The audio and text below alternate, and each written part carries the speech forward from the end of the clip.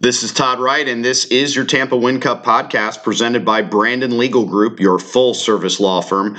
Brandon Legal Group services the greater Tampa Bay area. Call for a free consult at 844-4BLG-4ME. 844-4BLG-4ME. They are proud supporters of the Todd Wright family of podcasts, as well as Todd Wright Tour golf tournaments, just as Pin Chasers does as well.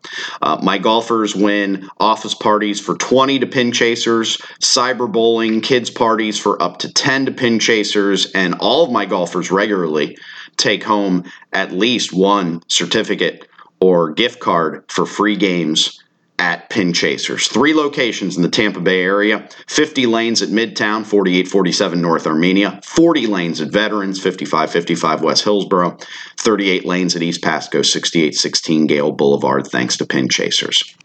2 years ago, roughly at this time, maybe not this exact moment, maybe not this exact date, Jeff Vinik, owner of the Tampa Bay Lightning, wrote an open letter to the fans of his hockey team. Oh, you don't need to look it up. I'm going to read the key parts to you. The headline was, "Thank you for being the Thunder." He started out by saying, "Dear Lightning fans, let me be the first to thank each and every one of you for your great support of the Tampa Bay Lightning this past season. 41 home games, 41 sellouts, 19,092 fans at each game, and that was just for 2016-2017. Because of your passion and dedication, we have now enjoyed 107 consecutive sellouts at Amalie Arena, extending back into the 2014-15 season." Second paragraph. "Now let me also be the first to acknowledge that the 2016-17 season, despite a very strong 8-1-1 finish, did not meet our collective expectations on the ice. We will continue to work as hard as we can on and off the ice to earn your support and make you proud of the Tampa Bay Lightning organization each day, each season."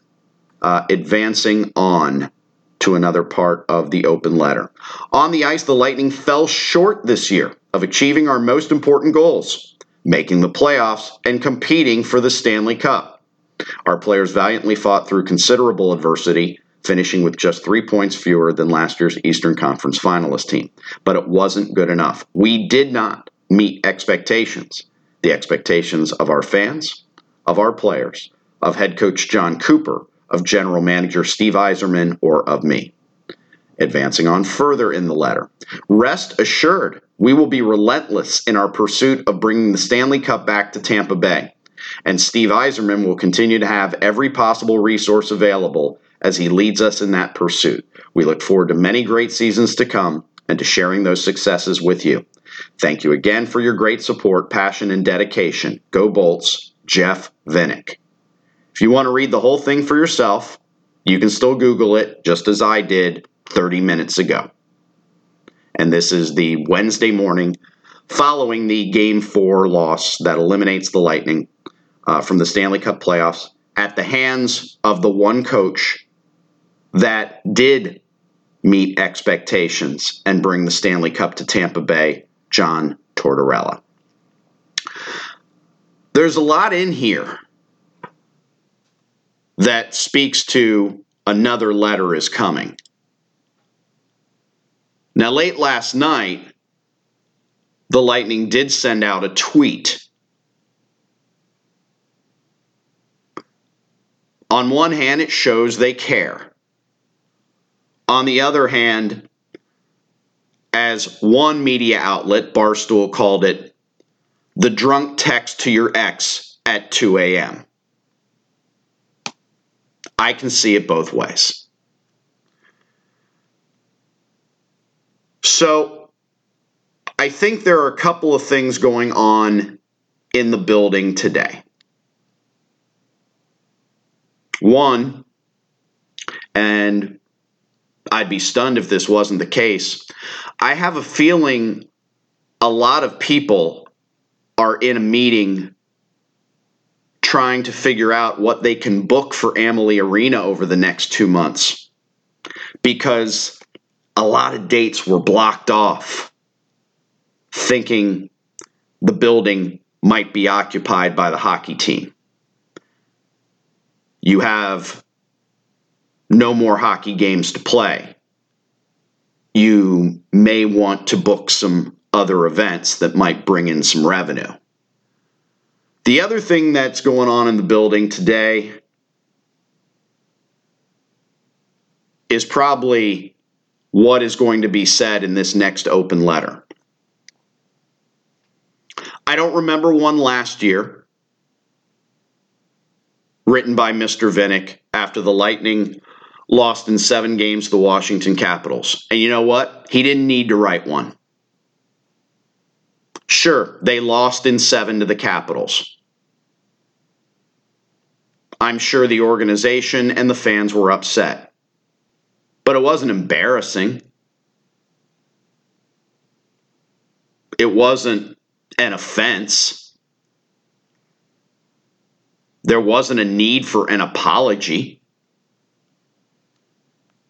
2 years ago, the Lightning missed the playoffs. Mr. Vinik said, dealt with a lot of adversity, had the hot finish, and it wasn't good enough. And even he said, we're sorry. He fell on the sword. He mentioned John Cooper. He mentioned Steve Yzerman. Steve Yzerman's not in charge of this team anymore. And he handpicked his successor. John Cooper, we are told, agreed to terms with the Lightning to continue coaching beyond the end of the contract that is now expired. That was announced just before the playoffs began. Relentless. Wasn't that a word that Mr. Vinik used 2 years ago in the open letter? Let me go back to find that. I believe the word relentless was there. Yes. Rest assured, we will be relentless in our pursuit of bringing the Stanley Cup back to Tampa Bay. Okay? Let's look back at February of 2019. Wasn't that long ago.